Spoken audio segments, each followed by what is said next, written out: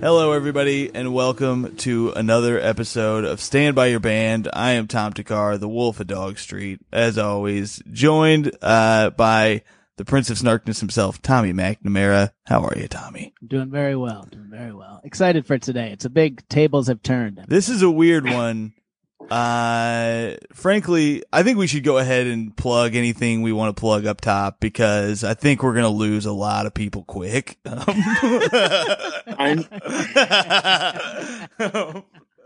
We are joined, of course, by friend and foe of the podcast, the owner of the Comedy Attic in beautiful Bloomington, Indiana, co-founder of the Limestone Comedy Festival, now joined by Dwight Simmons, and along with, of course, Matt Alonzo Mourning, and that is Jared Thompson, of course.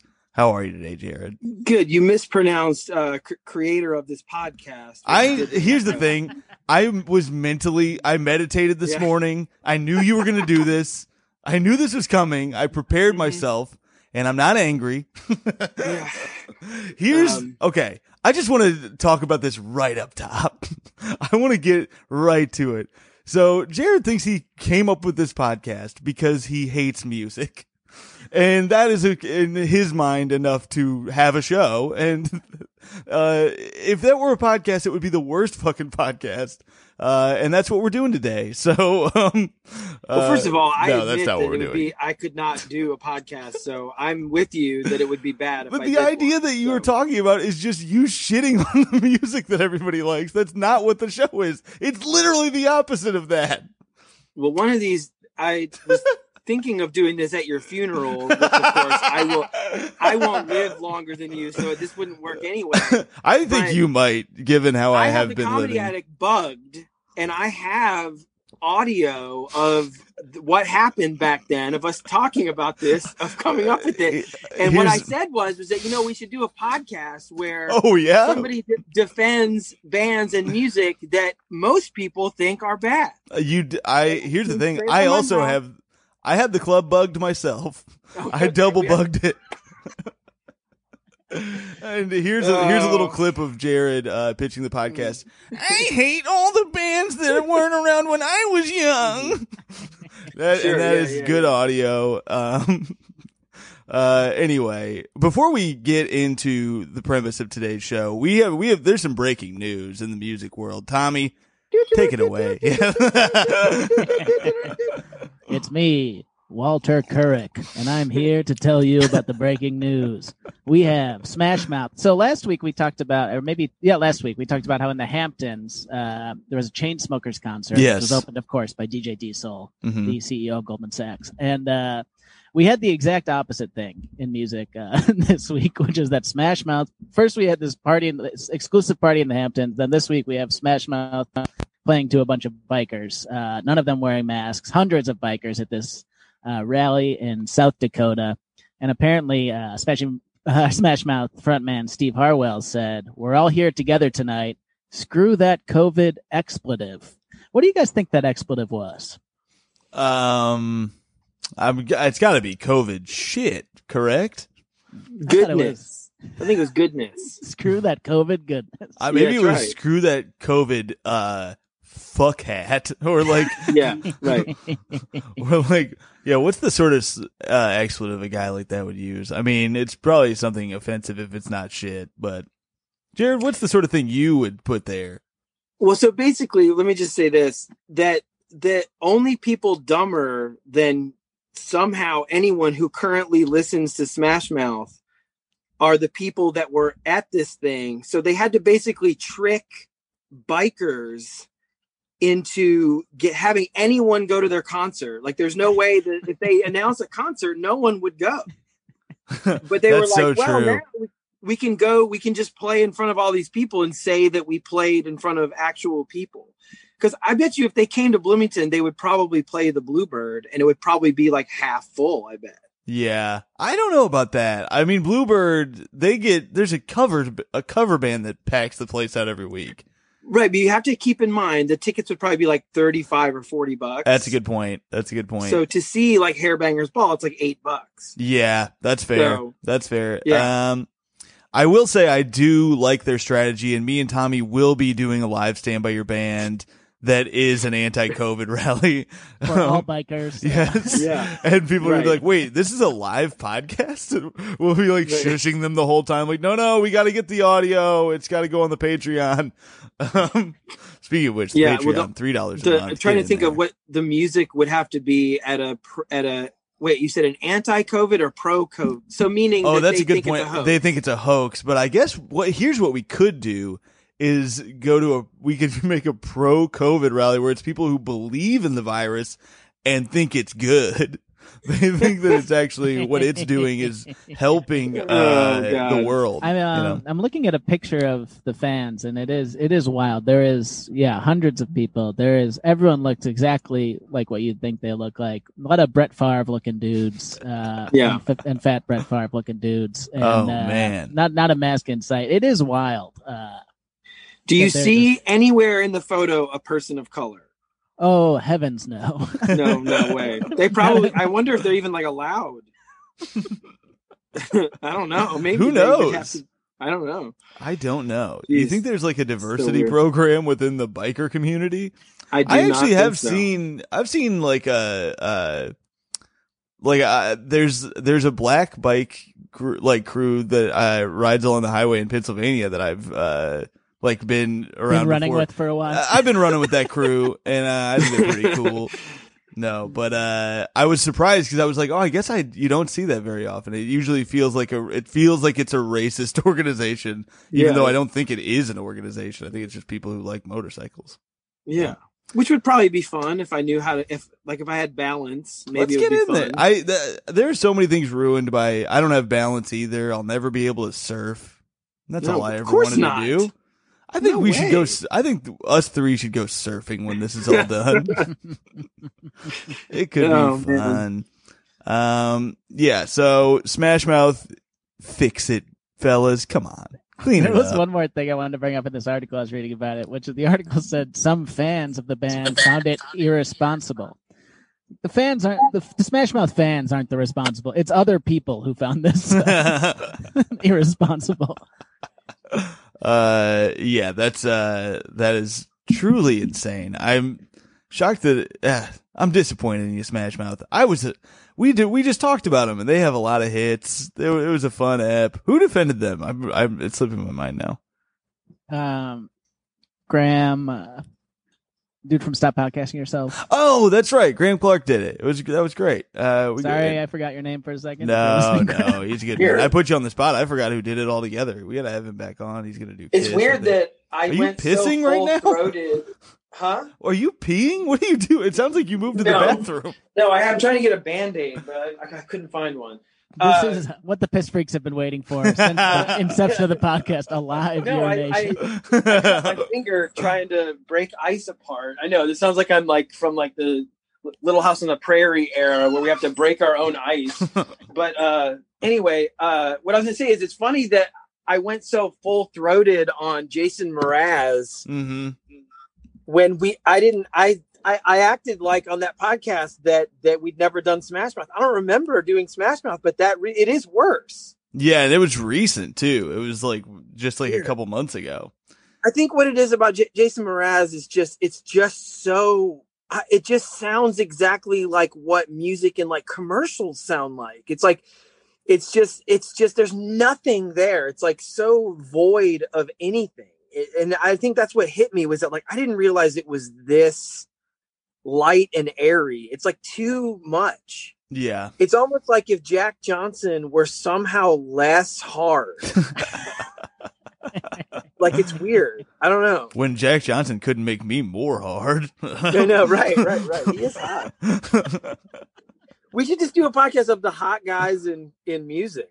Yeah. You know? Who do you think is the hottest guy in music, Jared?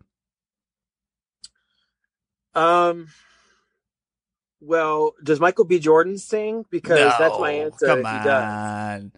No, you got to He's go the with the hottest- He's the hottest musician. person on earth. Yeah, he's a hot guy, but he's not. Make him sing a song before you can say this. I've never heard the man sing. Victor Oladipo sings. John Bon Jovi, he's pretty hot. John Bon Yeah? Jovi. All right, He was. fair He enough. still is. I don't know any new. I don't know who's like everybody I listen to is like 90. Yeah, that's fine, but they can still be hot. Age, Like the guy don't from be the War on ageist. Drugs is maybe hot. I don't know. Yeah, I'm not sure. What about Kurt Vile? You think he's hot? He's kind of weird looking hot. Yeah, He looks was like Brian actually Donahue. the singer of the War on Drugs. Yeah. There you go. Tommy, what do you think? Who you Well, got? I'm looking at an LA Weekly list of the hottest male musicians of all time, and I'm shocked by what they put. Let me give you the top 5 really quick because I'm pretty shocked by almost all of these. Number 5, they put Bruce Springsteen. But he was hot. Yeah, for sure. that's true. That album cover where he's wearing the This is when is this from? 1984. I don't want to scroll all the way. Fair enough. Number 4. Here's a hint. He was one of the guys from NSYNC. Oh shit! Is it JC? Yes, Jason. It's Justin Timberlake. Yes. Number 3. Here's a hint. Some people think of him as the king. Elvis Presley? Nope, it's JC again. That's Elvis Presley. Number 3. Weird. Okay, number 2. I want you guys to guess. Number 2 and number 1, I'll give vaguer hints, non-joke hints. Number 2, there was a movie that he was in that he wrote the whole soundtrack Prince? for. Yep. There we go. He's like 4'10". Yeah, he's still sexy though. He's know? 5'2". Yeah. He is. He is. He's Sexy, a short that's true. king. Yeah. He's the short prince. Mhm. And number 1 died in the last 5 years. Beethoven. He was hot. Some of those picks. Yeah. His wig was his Wednesday wig was real hot. Died in the last 5 years. Huh. On his last album before his death, he worked with James Murphy of LCD Sound System on one song. Oh, Is it David Bowie? It is David Bowie. Wow. That's crazy. It's completely false, but Isn't that a weird list? I don't like that list at all. It's worth the trivia. It's worth getting the credit for getting the question right, but it's not true. Well, I think the proof is in the pudding. Lenny Kravitz is probably the hottest guy, even though I don't like his music That's much. true. He's one of those guys that like people like when you hear women be upset that men get hotter as they get older, there's no better example. The guy is just hotter today than ever. What do you think about this take on that old trope, Jared? I think that's better for women. We're the ones who have to fuck these ugly old ladies. Oh my god! I think that we should hold for edit. is what I think. No, I'm not. No, it's not. I just think you said it, so it's like. Hey, the fans who clamored for me to talk about the music that I like, yes, know that was your voice. I don't know about all that and I think here's some proof. So we should get into the premise of this week's episode, which is that a lot of people, there was some clamoring for what does Jared like? He comes in hot every fucking week, taking down the bands that people love and really giving it to the guest. And yet here he gets to sit behind, a wall that he's not letting any of us in. So he's not vulnerable. And now he has to be. So that's what we're doing today. We're going to hear the songs that Jared thinks are the best of the 80s. Because Jared made a good point, which is that I thought we should do something from the 90s or top 5 from the 90s, top 6 from the 90s or whatever. Jared made a good point that he is more vulnerable to music in the 80s because that's when he is in his nostalgic period for music the way that we are with 90s and early 2000s music.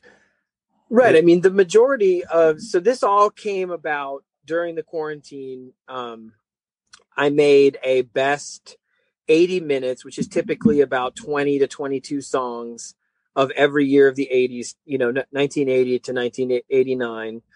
And it took me a really long time to make each list. And not only that, I then made a best of the whole thing. So it's 2 songs from each year. And so the list that I gave you guys is a song, either the number 1 or number 2 song from each year. And one of the things that I wanted to really sort of make the list diverse is, of course, I have what I believe to be the best song of the decade, but I also have stuff on there that is not necessarily known as the artist's biggest hit, and or I wanted to have a couple like one-hit wonder things on there because, or at least one hit wonder, because I do feel like that for me, the music that I would argue in favor of, that other people would say, you know, that I would be like, that I would have to defend, are the majority of music that I like that isn't sort of known as being great, is one hit wonders of the 80s. Quarter Flash is on my list, and that's a band that existed in a very short amount of time, that had one hit, and I think the song is the best song of that year, 83, I think it is, or 82 or whatever. Let's play that now, since Yeah, a lot of people sure. probably don't know it. I didn't know it list. before. Yeah, let's hear it. This is sort of like encapsulates what it was like. I think it was at 81. Now that I should have brought my list with me. I don't have it up here, but my point is that this is me as a young child at a swimming pool in Goshen, Indiana. Oh shit! Just like formulating what were you doing in Goshen? That I lived there till second grade. I did not. So we would go to the pool, several times a week, and we would just listen to music there, and that's where my sort of opinions of music first got formed. Sure, is that this why is your 81. opinions are so gauche? Yeah, thank you. Yeah, Frank Goshen ass. I looked it up. It is 81, and it charted at number 3 in the United States. In this song, the singer finds the strength to leave her man and is determined to do it without getting squishy. It says, written by the guitarist Marv Ross, it was a regional hit in the Pacific Northwest when the group called itself Seafood Mama. Shuffling of the lineup and a name change to Quarter Flash. We can't just go past Seafood Mama.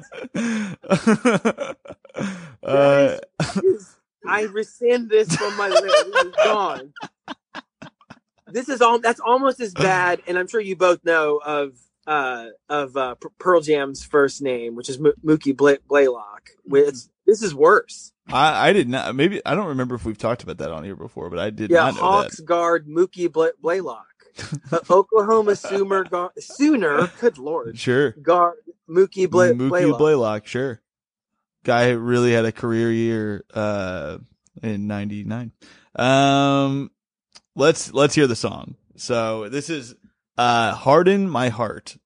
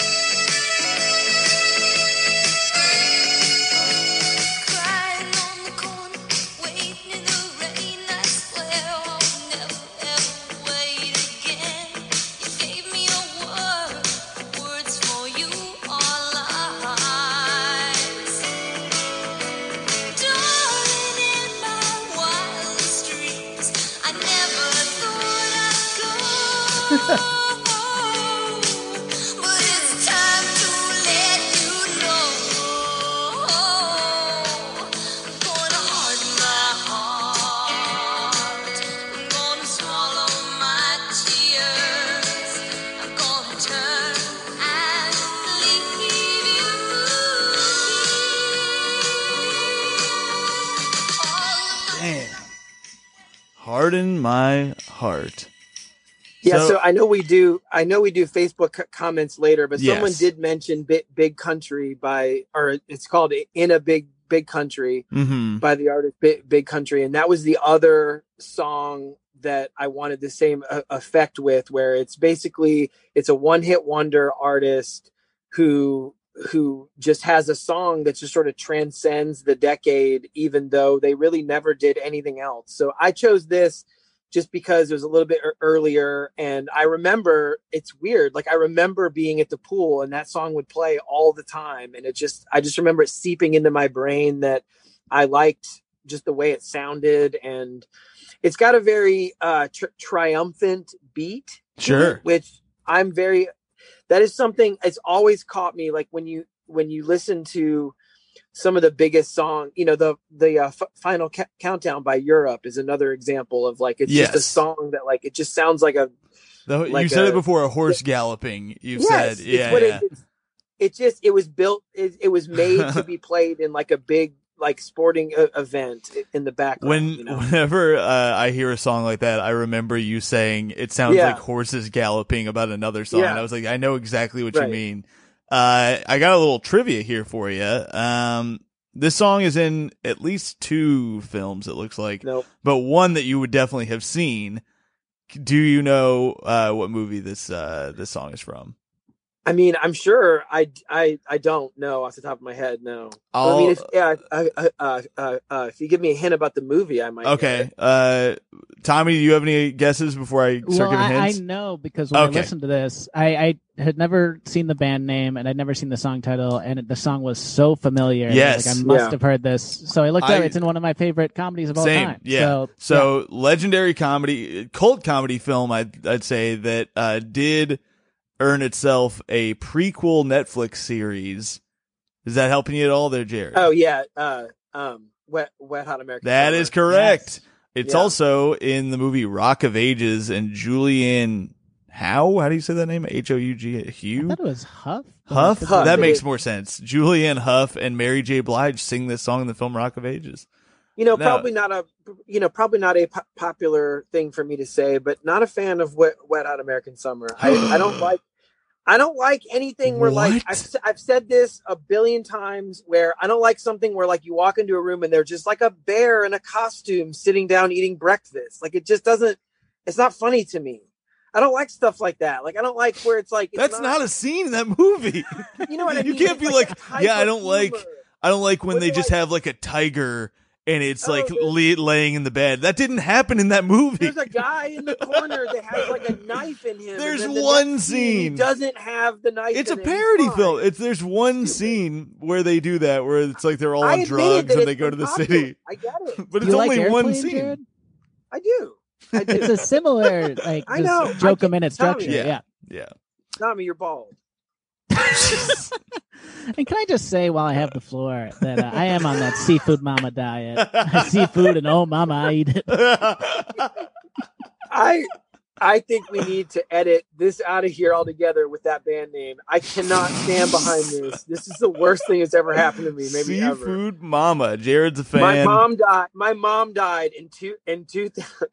My mom died in, I don't remember what year it was, but what is happening? This is the worst thing that's ever happened to me. Happening live on this podcast. You unearth a person that likes 1/10 of the number of bands as me. Unearths a band that I'm standing behind. Was called Seafood Mama. Seafood Mama. So from now on, if you're a guest on this show, or if you're listening, you're like, man, I really like this band, and Jared's sure to take them to task. Remember, Seafood Mama. You've got it in your back pocket. What's that smell? Oh, Seafood Mama just left. She was in the room. Seafood Mama has entered the chat. Let's hear. Now that we've heard that, let's hear another song. I think now that we've. So wait a minute. You need to be careful. You need to let me pick them. That's what I was going to do that. Okay, well, but you don't know what my number one song of the decade is. That's fine. That's fine. So is that number 6 then? I don't have the list in front of me. I'm sorry. So what are you fucking talking about? This is all in your head. I know, but listen. Here's why. Just let me explain.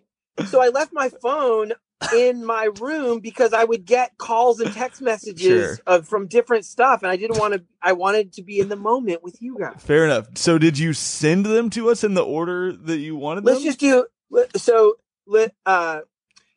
Love Will Tear Us Apart now. Okay, that's what I was gonna do. Great so song. this is Joy Division. I hope this is okay. It's all they had that I could find, but it's the 2020 remaster. It's fine. Yeah. And by the way, Cardi B on it, right? That's right. Yes. Oh man. Yeah. 2020. Man, fuck 2020. Yeah, thanks 2020. Yeah, thanks. I can only imagine this song's gonna sound like a friggin' garbage fire. remixed in 2020. All right, let's hear Love Will Tear Us Apart.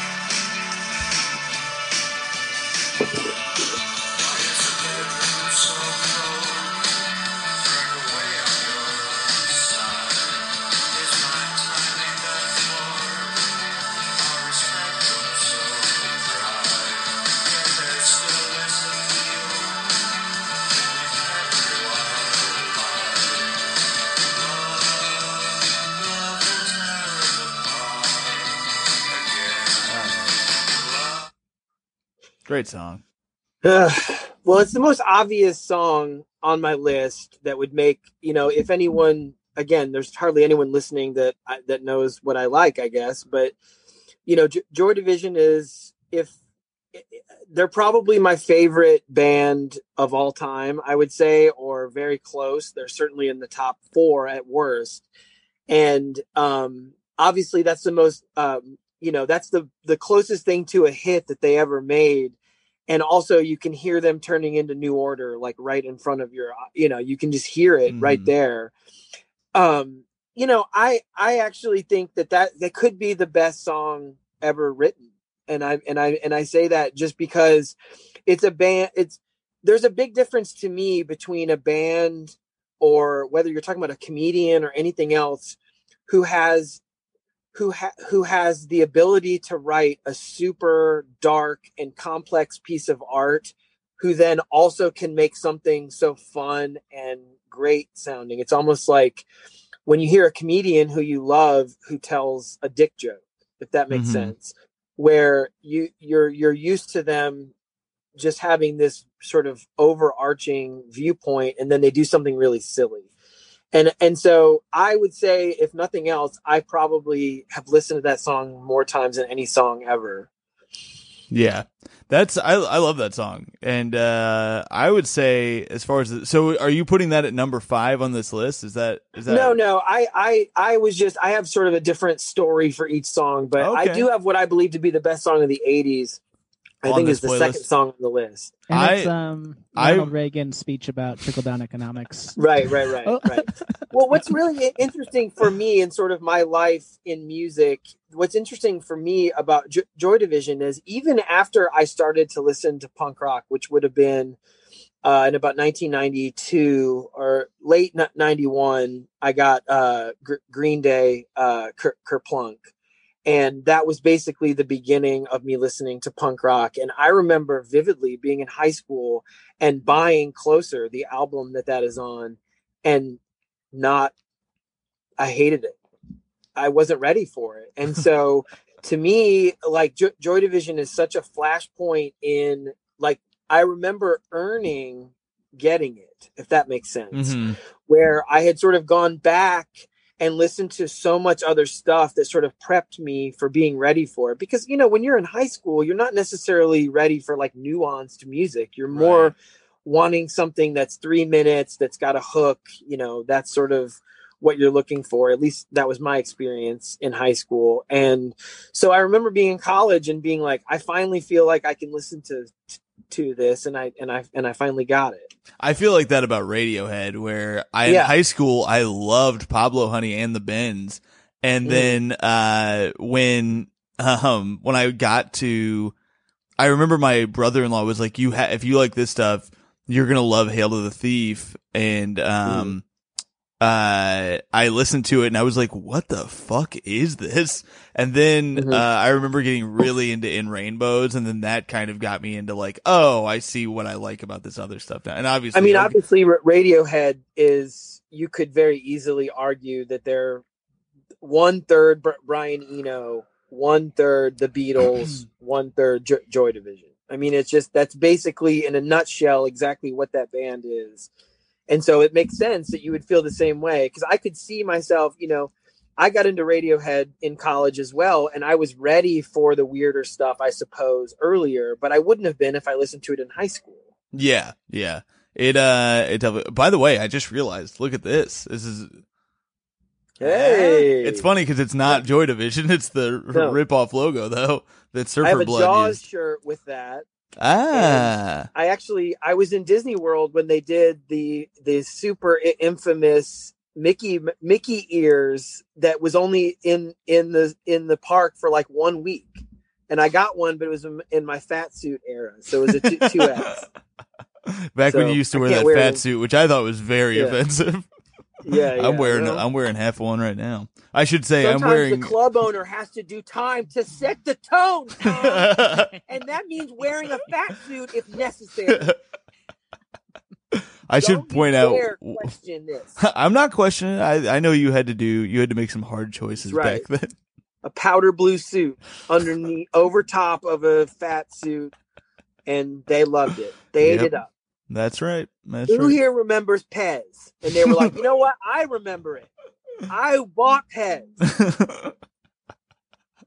It is true that Pez was fucked up. Let's talk about it. Who here remembers Cardi B? Well, it's happening now. Okay. That was crazy. I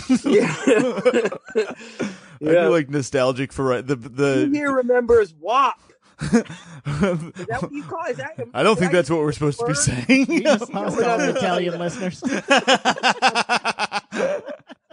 I apologize to Wario. Listen to the show. Italian weird era plumber Wario. Is he still a plumber, you think? Well, that's Mario a good question. Was a plumber. I don't know if Wario was also a plumber. I think Wario is just a degenerate. Wario only the opposite of Mario in that he's evil, or is it like? But he does wear the same costume though. Like he still wears like the overalls, which is not necessarily the Is that is that something plumbers wear? I don't even know. What's the opposite of a plumber? Oh, that's true. Someone who shits in a toilet. A professional shitter. Well, no matter what, Wario was offended by my slur. Let's just put it that way. Sure. It's probably worse that you're calling Italian Americans Warios. And also, we should point out that WAP is the Wario of Mop. Yes, that is true. The nicer version of that song. Yeah, it would be funny to hear a comedian who is like a nostalgia comic, but they have like a mental disorder where they have very short-term memory loss, and they're like, man, yes, man, remember 2020? That shit was crazy. Yeah. Remember Donald J. Trump? I know we're not supposed to talk to the comedian during the show, but you do realize we're still in 2020. Oh, right? Man. Remember Smash Mouth playing that motorcycle convention? That shit was wild. Do you guys remember quinoa? Do you guys remember my wife's name? I should say, we do have a regular segment that we have not gotten to yet, that we should get to. So as you guys know, we have a regular segment called They Went to Jared, where Jared Thompson, the owner of the beautiful Comedy Attic in Bloomington, Indiana, leaves us a little voicemail shitting on the guests usually and defending them. And this week is not unlike those weeks. We did get a voicemail from Jared Thompson, and here it is.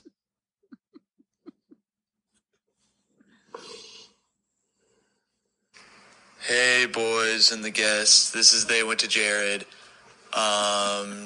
Just gotta say, Jared's defending his favorite songs of the 80s this week. And I think this is just proof that this podcast has run out of ideas. Who is this for? Nobody wants to hear this. So, good luck. I guess I'll see you next week. Love you guys. Bye. So that was this week's. They went to Jared. The shortest one we've ever had somehow. You know, I said this. That's what I said. No, this is for no one. This is for Tommy's girlfriend, apparently, and no one else. No one cares about what I like. I think people are having a good time. I think Jared you were wrong in 25 that voicemail, Jared. Oh, sure. Ay, ay, ay. Oh, my God. Well, I see you had time to record that voicemail, but you gave us 1 minute before with the Zoom link. So thanks a lot for yeah. Look, here's the problem. If I send people the Zoom links too early, all of a sudden I see them sitting in the waiting room 15 minutes early. That stresses me out. I don't like having that.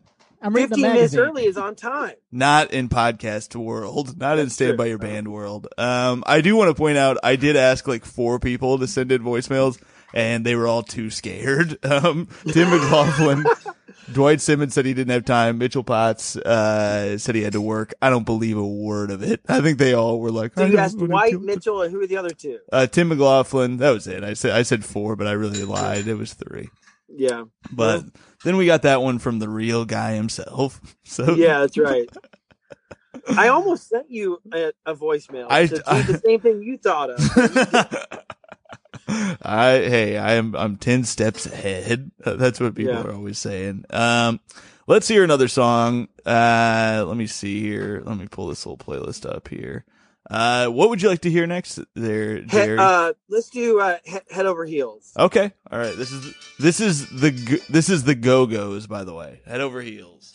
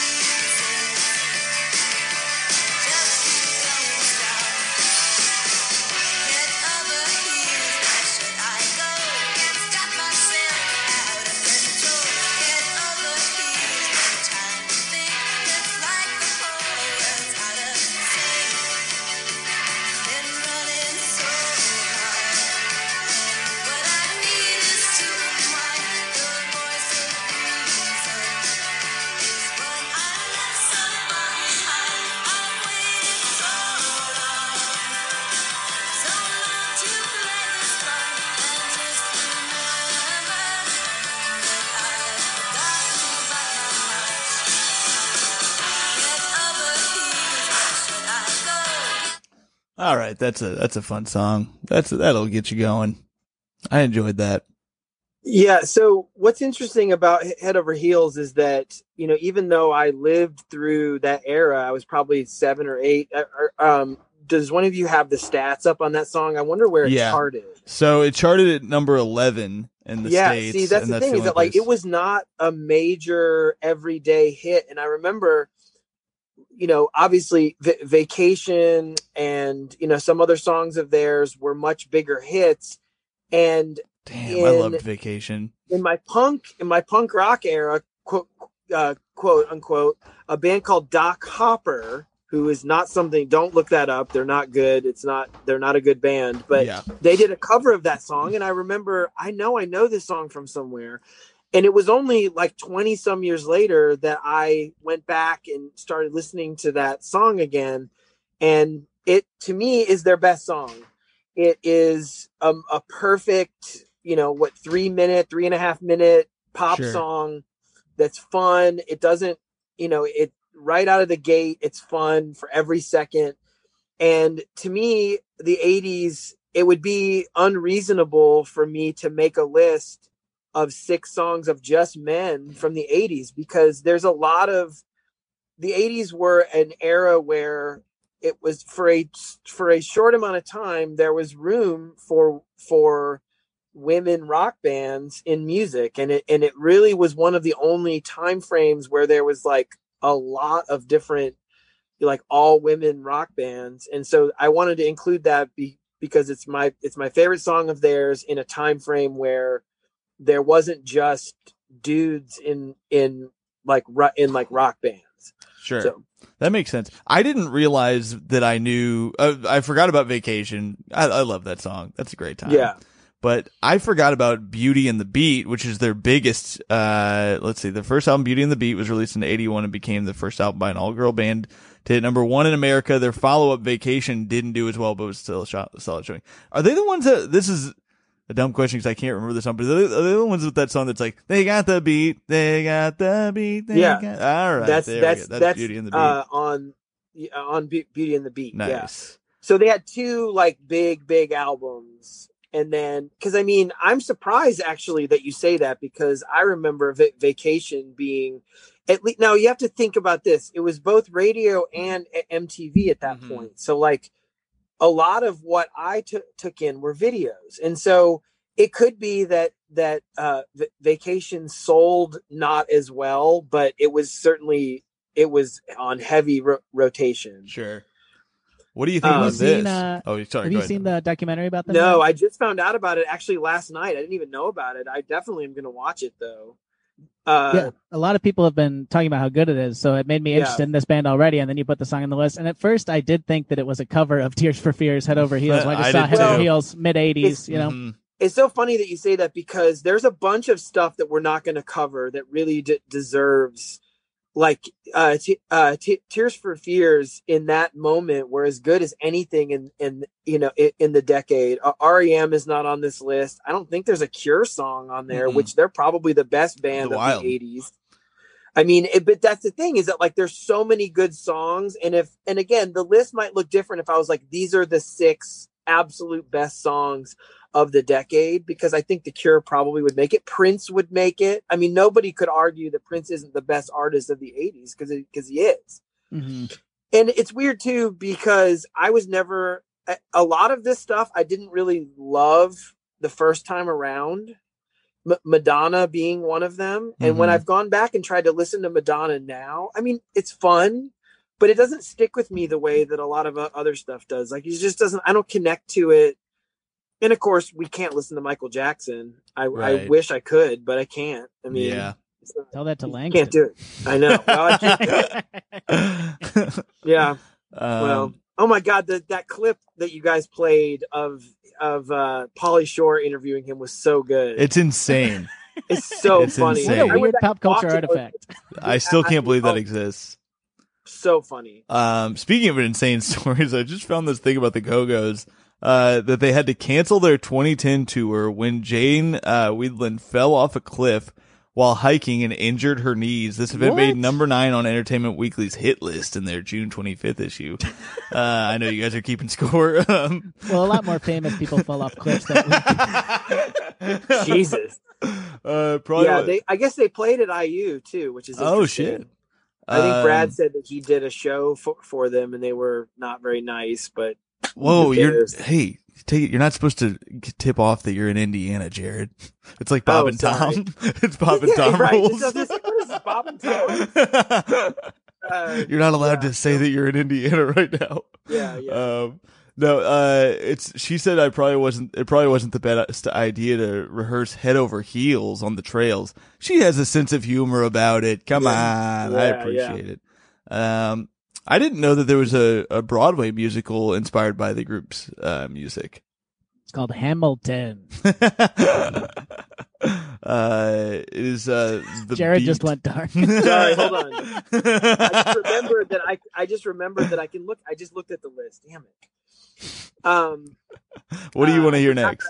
I forgot I have my texting on my iPad. I'm an old person. So yeah, why don't we do Touch of Grey next? Okay. Now this, I gotta tell you, this shocked me that this was on this list because this is from Grateful Dead, and I just didn't know that you were into that sweet green ganja so hard. Well, I have a story here as well, and I'm gonna be honest with you. I remember I was 10 when this was released, and I remember thinking that the video was just so cool. Like I remember being like, because they're like skeletons. It's a stupid video now if you watch it now, but at the time I was like, oh, this is fun. So let's go ahead and hear some of it, and then we'll talk about it after.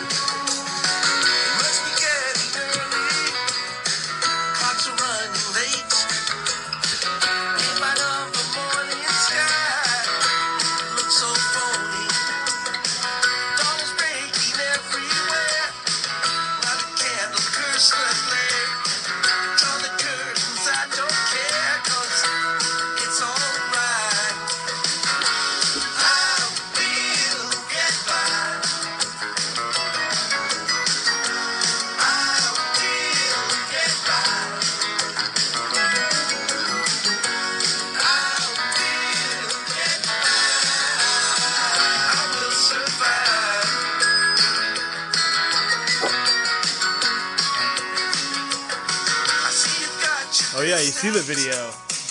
Yes, it's so bad. And, it's really crazy. So this is a little personal anecdote thing. So in the last like 15 or 20 years of my mom's life, she really got into the Grateful Dead. Like she was alive and listened to music when they were they formed in 65, I think. And, she didn't get into them until certainly the 90s. And, we would make fun of her about it because they're an easy target band that like you can very easily make fun of. And their fans are just, fair. They're, I would rather their fans than a lot of like current fans of bands. But like at the time, they were really the only sort of like zombie-ish, like we're going to follow them like wherever they go. So it was an easy target. Plus, I grew up on the beach, and so they were like the most popular band. Like basically on the Outer Banks, you're handed a Grateful Dead T-shirt when you're born. I mean, it's just like, so it's such a weird thing that like they've become one of my favorite bands, and it's really crazy because I am the antithesis of a Deadhead, where if you play one of their live songs, I'll shut it off in 1 second. I can't stand any noodling or like, I don't want 15-minute versions of 3-minute songs or whatever. So cut the carbs, get rid of the noodling. Yeah. Well, so the fact that Touch of Grey is my favorite Grateful Dead song is a dead giveaway that I'm not a real fan. Mm-hmm. Right. Cause that's their biggest, it was their like only hit. Yeah. But the thing is that I would honestly say that in the last 5 years, I've listened to that song more times than any other song. It's just a song that if I have time to listen to one song, that's the song I'm going to pick. Interesting. That's a good. I like that as a concept. Tommy, do you have one of those? Do you have like you're like if I can listen to one song right now, this is what it's going to be? Not off the top of my head. I will say my mom was also a big Grateful Dead fan, so I relate to you in that way. But I hate kind of jam bands for the most part. So yeah, I very much relate to what you're saying. So the Grateful Dead, if you sort of concentrate on like albums 3 and 4, I think it's 1970. I'm trying to think of the name of the album right before American Beauty, but there's 2 albums right in a row in like 73, 74, whatever it is, that are like start to finish just masterpieces. And there's things from all of the albums that are good, but they're the thing that I normally hate in music, which is like Queen is another example, where you basically have to put together your own greatest hits to listen to the band. Like if you put on any Queen album, you're going to be upset like half of the time because it's just not start to finish. They're just not good. And that goes for all of the Dead albums except for 2 of them. And maybe my second favorite Dead song is Shakedown Street, which is also not on one of the good albums, and the rest of the album is not good. But it's just, they're both very funky, very, very the opposite of what I think most people are looking for with the Dead. I've gotten the Grateful Dead Dunks, the Nike Dunks. I mean, I thought that was going to be a VHS tape where they cool. So, Jerry Garcia's nasty as windmills.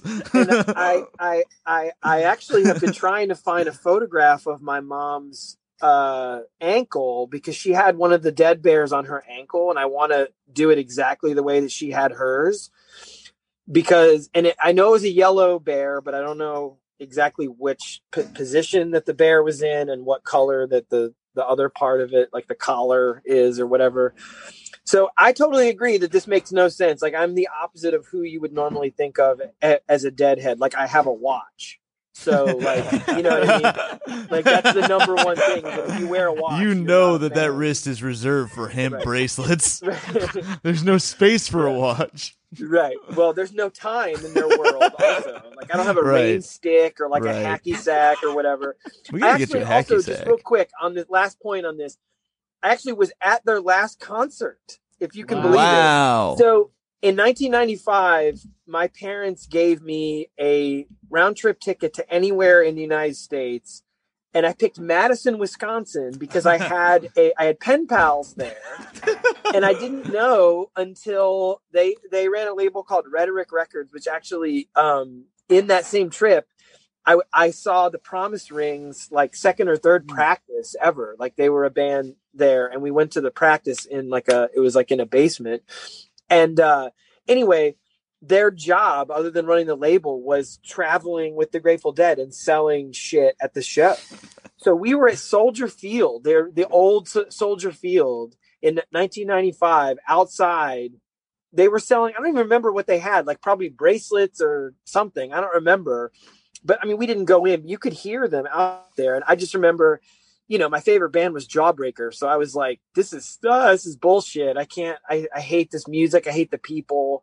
But it's really a crazy thing to like think back on, that I was at their last concert, because he died like not long after that. Jerry died. Yeah, so, that's crazy. Yeah, we got 2 songs left. We should get to them, because we got to get to Facebook this week because we didn't do it last week. So let's do Whitney next. Okay, I'm surprised that that's the order you want to go in, but we'll do that. All right, so this is How Will I Know from Whitney. I'm going to say I think it's maybe my favorite on the list, but here it is.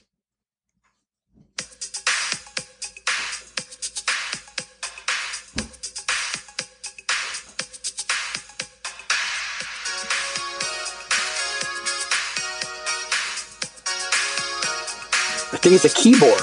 It's gotta be, right? Hold on, I'm gonna skip forward. It's all about her vocals.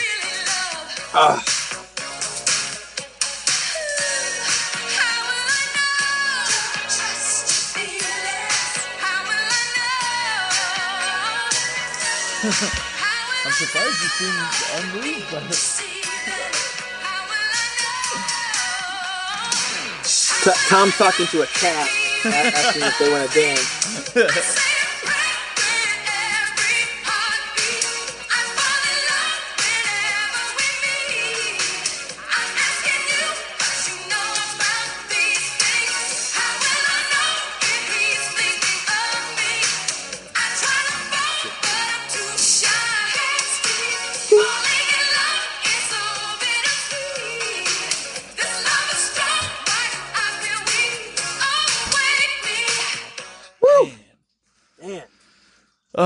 One of the greatest voices of all time. I was talking to Antonia, and I said I was really expecting a big response out of that.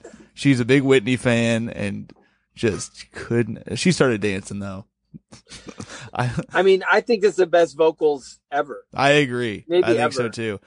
Can I tell you really fast? So, Antonia, this was in the days of MoviePass. There was a documentary that came out about Whitney Houston. I can't remember if I've told this story on the show before or whatever. I'll make it fast. The only showing in New York was at this theater in Brooklyn, and it was like an AMC or Regal or something like that. Tickets are like $25 or some shit like that. And I have Movie Pass, so I'm like, well, I'll just do that. And Antonia's like, no, we cannot risk it. There's only one night this is showing. It's certainly going to be sold out. And it's like at a 10 p.m. or a 10:30 p.m. showing. And so we pay, it's like a $50 night of whatever to buy tickets to this fucking thing. We show up, of course, there's two other people in the theater. Right. Yep. They slowly make their way out throughout the movie. And one of them is asleep, I think. And it's one of the most depressing things I've ever seen. We get out of the theater at 1 a.m. I had to work the next day. It was a horrible night, but god damn it, she is incredible. I will give her that. We saw it. We were both moved and both, very deeply disturbed by, the life and times of Whitney Houston. But, y'all remember Movie Pass? For real though. Sorry, Tom. I feel like Tommy was waiting to do the same thing. Sorry, Tommy. It wasn't I don't get a that. chance. I don't get a chance to show my. I don't get to play this character very often, so I might just jump on your lines. So the thing about Whitney is, again, like you guys have to understand, and I know that you've known me in an era where I would have written her off as this is corny, this is cheesy, and there just becomes a point in your life where you just realize that I don't care what it means to listen to Whitney Houston. It doesn't. Yeah. It's such a like she's such a great. I mean, the vocals are just impeccable. It's the song is so much fun, and I mean, honestly, I feel like that I put her on here, and I feel bad that I mentioned Madonna. Like to me, this is sort of this is what is my view of 80s, like just a lady in front of a microphone in the 80s. This is what it sounds like. Yeah, Janet, and no really one's better. No one was better at that. Madonna doesn't hold a candle to that. I mean, Madonna's fun, but that's not it. I would say Madonna has played a bigger role in forming the music that I like bands and artists that I currently like. Like I'm sure the War on Drugs or, the National or any other current bands that I like probably like Madonna. And they may also like Whitney, but certainly to music, like bands or like rock and roll music, Madonna means more. But I mean, and I guess also another thing, I wanted to have like a diverse grouping of bands and artists. Like I felt like that it made like rather than just having 6 rock and roll songs, which of course is what I love the most. Mm-hmm. Oh, and I wore a Men at Work shirt because they're also a band that could very easily be on this list, and they are another great example of what it was like in the 80s. Where you have a band not from the United States that just sort of became famous in the music video era, and just was all over it. Their videos were everywhere. And honestly, Men at Work, if they had 1 or 2 other albums that were great, they would be like one of my 10 favorite bands ever. Mm-hmm. They just really only have like 8 songs that I love. Yeah. But there's a bunch of other bands and artists from this era, from this decade that really deserve to be talked about, I guess. Anyway. Yeah. I do want to play this last song real fast, so I'm just going to cue it up, and we'll talk about it afterwards. So this is Jared's number 1. That's right. It's been 1 week since you looked at me. Got your hand in the sides and I'm angry. 5 days since you laughed at me. Saying, get together, come back and say. Now here's what pisses me off about this pick. It's not even in the 80s, Jared, but you needed it on there so bad that you shoehorned it in. All right, this is a great time for me to bring this up. You guys, you swear to God that you like that song. You're not kidding when you say. When did I say that? Yeah, well, no, what are you talking about? Tommy's never said that. Who? Tommy's never said that. I don't think that. Tommy, I'm Tommy, by the way. Who? Great plug for Tommy's album. Who's That is Tommy? funny, actually. Named after this very podcast episode. Tommy, you're saying that you are not a fan of the band. I'm not a Bare Naked Ladies guy. No. Wait. I like some of the songs, but that song is just a novelty. It's I would never say it's a good song. So you're saying, and all right, I appreciate you saying. I appreciate you saying that, but let me ask you this. And I assume you mean like Brian Wilson. I don't know what song you mean is what you kind of like, but that's what they all sound like. Mhm. It's all someone who would fail an open mic, who would get booed off the stage at an open mic, that tried to figure out a way, how can I be funny some other way? I know how to play guitar and I have a voice that's not out of tune like the guy from Third Eye Blind. So how do I force people to listen to my comedy some other way? Mm-hmm. That's that band. Hard disagree. I think that they're the two funniest people on the planet. God damn it. This has been a great way to end Jared's positivity hour. I do actually. I had to force it out of him somehow. No, let's play this last song because we are deep into this pod, and then we'll go to the Facebook. So the last song here is from INXS. It's "Don't Change."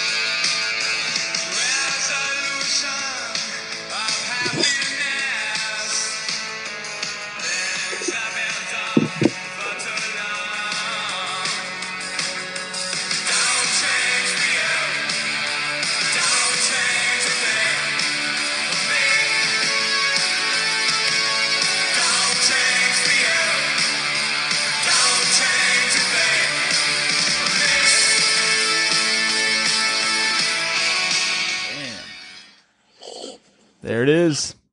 That's the list. I believe that's the best song of the 80s. And I think that one of the reasons, like one of the things that really catches me about the song is I don't have it in front of me, but I don't know where it charted. I don't know if it even did chart. It was the most interesting fact, in my opinion, of track lists in the 80s is that it's the last song on an album that was not even a big deal when it came out. Mm-hmm. And, you know, everyone that's listening to this podcast, even if you don't know the band or you don't know music from the 80s, knows that 99% of the time, the hit from an album is going to be within the first 3 to 4 songs on the album. I mean, unless it's Thriller and the whole album is hits, like most of the time you sequence it. Yeah. And now, charted at 80, by the way. Exactly. And the one thing which was probably the biggest hit on the album is the first song. That must be what they thought would be the song. So to me, so INXS to me is a perfect example of what the 80s means to me, in that I remember hearing their earliest stuff when I was really little. And then by the time I really kind of understood what I was doing, I got to be 10, 11, and really kind of was making my own choices in music.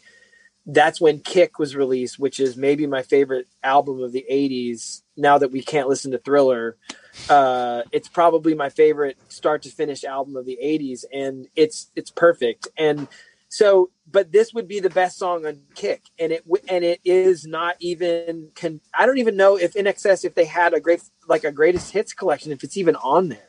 Mm-hmm. But sort of one of the things that I love about the song is that it's exactly what I imagine a kid, like a teenager in the 80s, sort of riding his bike, listening to a Walkman, sort of being free in the summer, just sort of thinking about their life.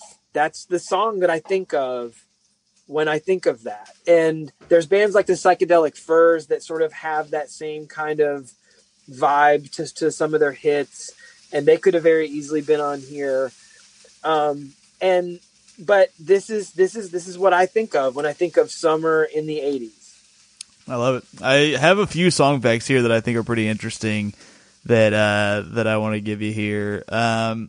One of them is that it obviously is a pretty impactful song. Bruce Springsteen played this at a show in Sydney, Australia in 2014, and again later in New York. I don't know if you knew this. This is the last song that they played live. No, So I didn't know that. Here's what's going to piss you off about this. This was the last song that they played live. They used it to close their set at Perth Arena on November 11th, 12th, wrapping up a tour as opening act for Matchbox 20. Yeah, I mean, lead singer Rob Thomas joined them on vocals during the performance. that is a perfect Stand By Your Band ending to this. The crowd was shocked when NXS announced from the stage that it would be their last show. They confirmed the news in a statement 2 days later. You think it was like they didn't even agree on that, and the second Rob Thomas's vocals hit, they were like, it's got to end. It's over. I like Thomas. If we had a narrator for what we're doing on Zoom during the podcast, it would have said Thompson holds his head in his hands as the news is being told to him that Rob Thomas joined NXS on stage. It started out with Mama Food Stuff. What was it called? Seafood Mama. Seafood Mama. Incredible.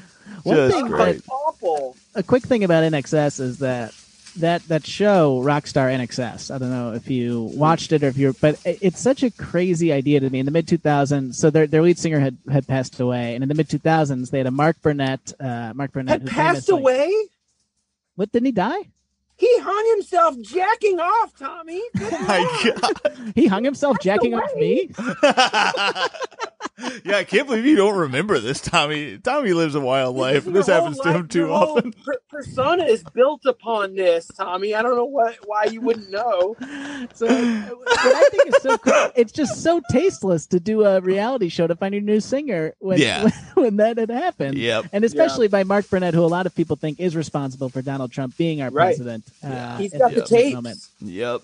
He has got them. tapes of him saying the N-word and shit. Yeah, give us the tapes. I don't think that anyone would even Mark care. Burnett. Come on, But Mark. it made me never. I think knowing about that reality show, because that came out when I was 14 or 15, like when I was starting to get really into music, and I think that made me think of them as a shitty band. The fact that they would do this reality show, because it didn't seem like something a cool band would do. So, but then listening to the song was great, and it makes me want to listen to them more. I just had a distaste for them based on that show, I think. I know I've said a lot of stuff that's off the top 6, but I would kick myself if I didn't mention, the only reason I didn't put it's not on the playlist at the club because it's not on Tidal, but it's Eddie Grant. It's 1983 Eddie Grant, and it's called Electric Avenue. And for some reason, it's not available on Tidal. I don't know, but my point is that that was very similar to a couple of the other songs were that's one of the first songs that formulated my views of music.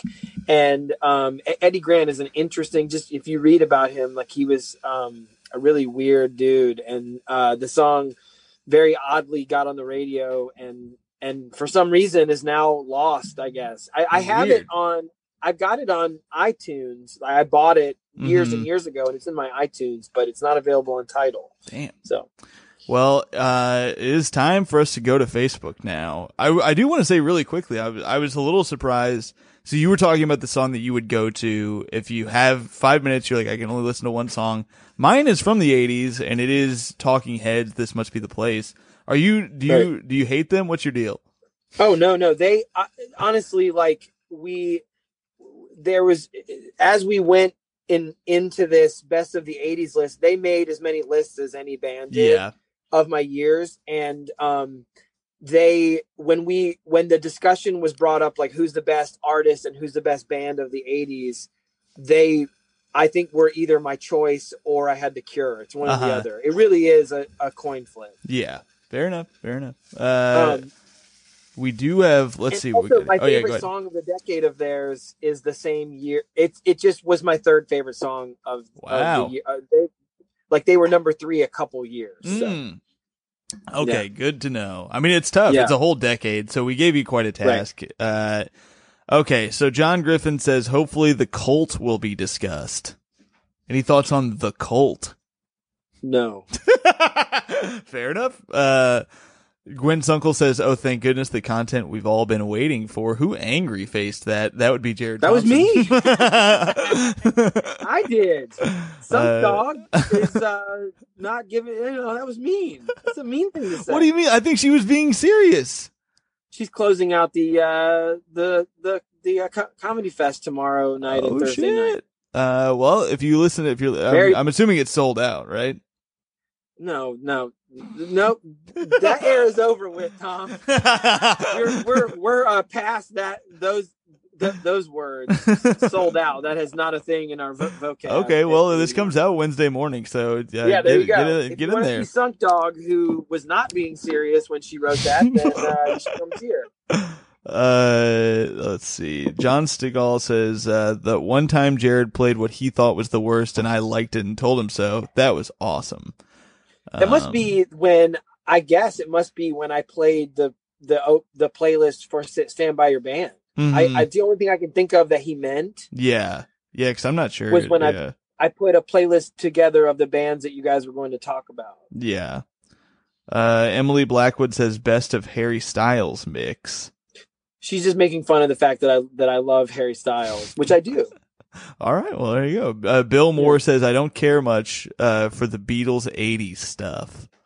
Is that some? I think he's trying to get after. I think he's. He ribbing is. You. Yeah. In fact, it's funny that you mentioned that. Someone wrote and I responded to, and then they deleted it, where they said if he doesn't mention, and I don't remember what band it was. Yeah. If he doesn't mention blank, then fuck his opinion. And I was Right. like, Jesus Christ. Well, Yeah. anyway, I tried to respond to it because it was a band that I definitely like. Yeah.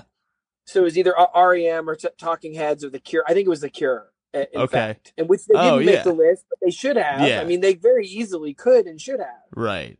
Yeah, I mean, it's like we said. There's so many bands there's so much music to cover over a decade. I was also surprised not to see The Cure, but it's all bangers. So what do you want? Miranda Britton says, "I Think We're Alone Now" by Tiffany is the greatest song of the '80s. If you're a lesbian, if you're straight, it's probably Africa or something. Honorable mention: Heaven Is a Place on Earth. Now, I don't really appreciate that shot at straight people, Miranda. Although Africa is great. And I was tempted to play that instead of the Bare Naked Ladies song. But I do like Africa. That's what I knew. To her point, all three of us like Africa. That's the problem, is I was going to play it and then I realized, oh, but you do, I think, like that. I do like it. I do. And as I wrote in that comment, both of those songs are on my best of those years. Yeah. Last couple. Oh, I guess there's two more.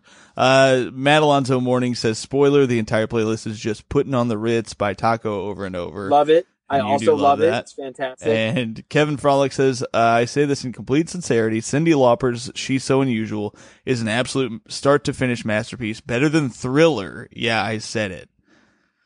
See comments about the cult. Fair enough. And Seafood Mama.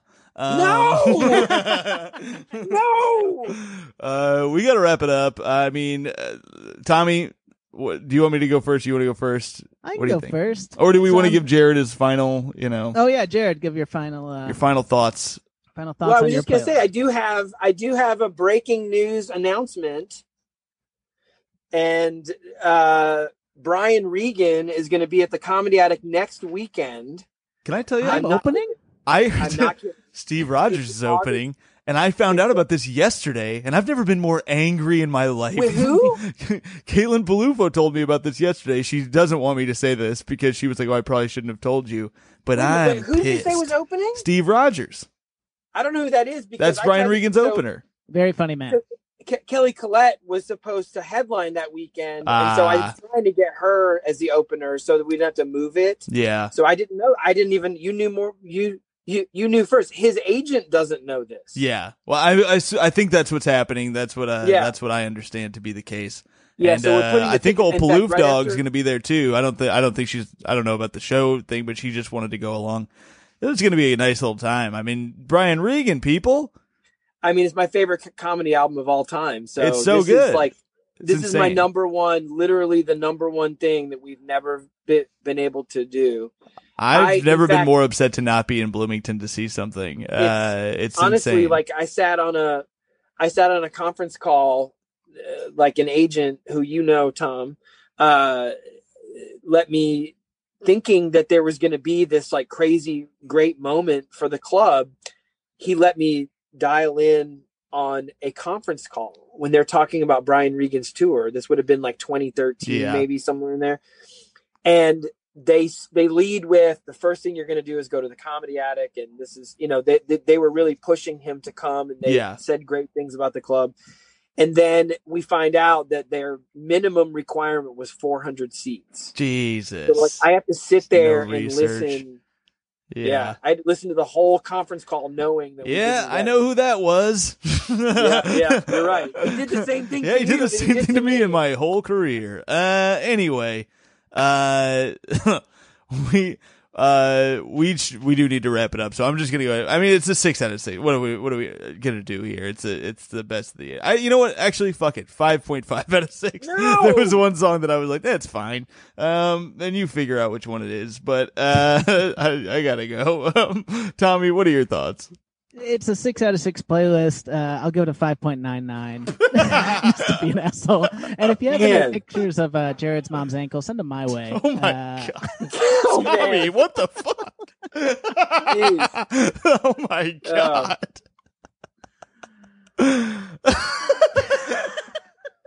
Oh man, Jared, what do you give the playlist?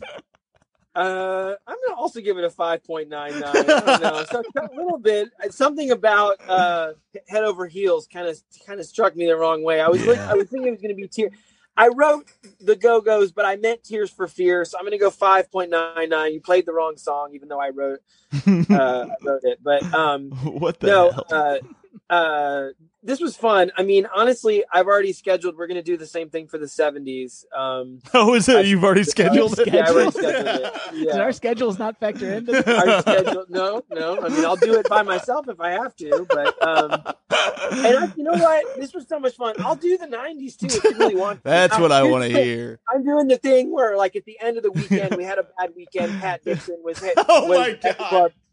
And he was like, "Hey, let's get a new week on the books." And he brings the book back, and I'm like, "Sure, let's get a week on the books." And then and then I cancel. Oh, so boy. my point is that like you might not want to do this, but I had fun. So if you want to do it, I'll figure out a 90s. We got to do this again soon. Yeah, I had a lot of fun.